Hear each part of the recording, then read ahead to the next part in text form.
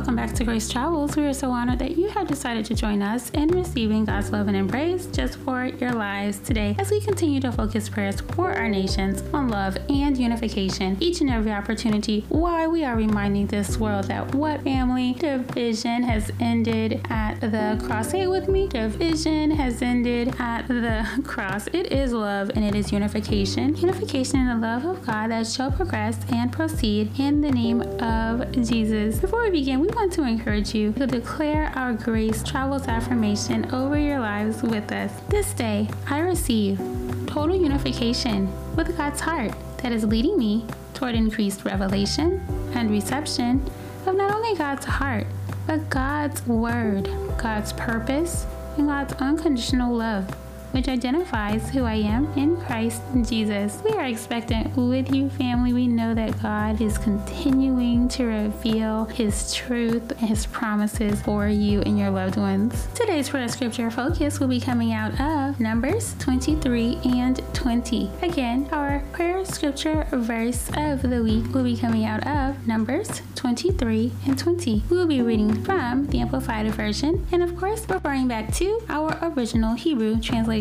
Numbers 23 and 20 reads, "Behold, I have received His command to bless Israel. He has blessed, and I cannot reverse it." I'm going to read that again. "Behold, I have received His command to bless Israel, and He has blessed, and I cannot reverse it." Whew. So, this is a very short and to the point scripture, but I want you to know how remarkable these precious words are. And why, you may ask? So glad you did, because they absolutely reveal how God sees you today. They were actually spoken by a prophet named Balaam, and he was hired by Balak, the king of Moab, to curse the Israelites from the territory. But when Balaam opened his mouth to curse, blessings poured out instead. So many moons ago, many years ago, I had this experience where it was interesting, but I knew that negative words were just spoken against me. I knew that this was happening, and it really was traumatic. If I'm being quite honest, I was traumatized. I was overwhelmed. I was really fearful that what God had promised me was not going to happen. And it was interesting because trauma can take form in so many different ways. It's interesting to even know that trauma doesn't even have to be an extreme event. It's really any overwhelming situation that makes you feel unsafe that can trigger a traumatic response or a trauma response. And so, of course, you know, in the here and the now, I'm reading this scripture and I am just blown away, because that is exactly what God promised to me. After going through that situation, I was able to really receive here from God and receive God's word that, no, what I have promised you is it. You are irreversibly blessed. There is nothing that anyone could ever do to change who you are in me. That's what God told me, and that's what I believe for you as well, family. And in my research, you know, I'm always going to research. I found out that trauma can actually become trapped inside of the body, and that chronic stress can cause and can take root to turn into a traumatic event. So many things can trigger trauma response. But you know what I found in my research? That humans actually have a natural way. God is so beautiful in how He designed us, because humans have a natural way to resolve trauma within our bodies. We have that fight, flight, or freeze response, which are those sympathetic responses. And then there's a counterbalancing response, which is known as the parasympathetic, and it is for healing. Get this: rest, digest, and safety. And it's all affected by our connection. We can process through pain because of connection. And I'm going to take it a step further than those research studies, and I'm going to absolutely tell you that connection is back to our Father, our Heavenly Father. It is with our Lord. It is with our Savior. It is with God. Absolutely resting and healing in our safety, which is our Lord. Before we get a little too ahead of ourselves here, I want to just back up a brief moment to our Hebrew word of the week. And it is the word that is used here for receive.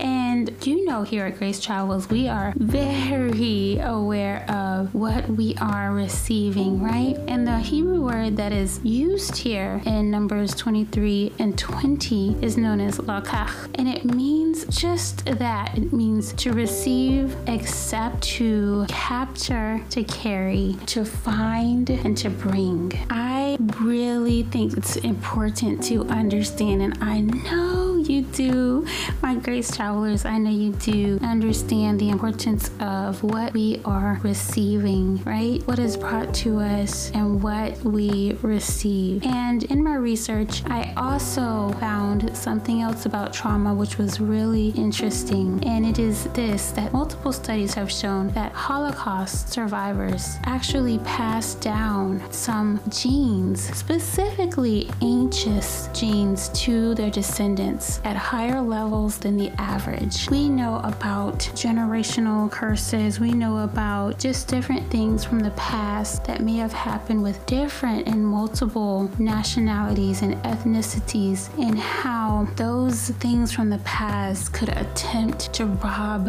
our futures, but not so. I want to encourage you today, family, with this Numbers 23 and 20, that when God blesses you, nothing can reverse it. There is no generational curse. There is no other curse that can come upon you. God has already blessed you, and that includes being redeemed from the curse of the law, right? Galatians 3:13, Christ has redeemed us from the curse of the law. So I want to encourage you that when there are any negative thoughts, even from yourself, or negative things that may be said about you or your loved ones out of fear even, or out of envy or jealousy, know this: it is God who gives influence to words, and He can cause words to just falter to the ground. He can even, just as we read in Numbers 23 and 20, turn curses into blessings. So no matter what, know that the Lord is on your side. When He has blessed you, nothing can reverse it. I want to encourage you to know that you rest and digest in the things of God and watch healing going forth. Watch that safety take its rightful place in every area of your lives. Thank you, God, for connection to you. Thank you, Jesus, for full lives, full relationships, full in every area. In Jesus' name, peace in every area in Jesus' name. And of course, we want to leave you with something practical. In my research, of course, I also took a look at how trauma can be released just from a practical standpoint. And I want to encourage you, as always, that if you or a loved one are dealing with trauma, we encourage you, yes, to rest and digest with the Lord, and also make certain to receive that support. There are so many resources today that God has provided on this earth. There's therapy. There are so many wonderful resources for you. So I want to encourage you to take care of that vessel that God has provided for you. It is a beautiful one. Know this, that there are stages with trauma. There's also hope. There is hope and there is restoration. We know that there are 3 parts to us, right? Spiritual, mentally, physically, but being grounded with all of the senses. And I learned also with my studies that there are more than 5 senses, but we're not even going to go there. Just know that you can focus on the 5 senses for now. It's really interesting. I found that reconnecting with your body is huge with releasing. So things that are really simple, like clapping your hands or patting your legs, patting your hands, or tapping your face, just kind of like allowing for yourself to be present. But also found that kind of just taking your body through cycles. You know how if you're feeling tense, let your body just feel tense. Or if you are feeling shaky, exaggerate the shakiness. Dance, exercise, laugh, allowing for yourself to be in a moment of relaxation, even allowing yourself to connect with God, also to connect with others that make you feel safe. And that's That's with eye contact, that's with hugs, that's with emotions. And a really interesting one, and one that I've been working toward and doing more, is just allowing myself to engage in like a cognitive process. So drawing and writing and journaling, those type of manners. It's really kind of talking it out. It's absolutely important, family, that you know that God is here for you and He has designed you with the beginning in mind and the forever in mind. We don't say end here, right? That's eternity, from everlasting to everlasting. So we're going to pray for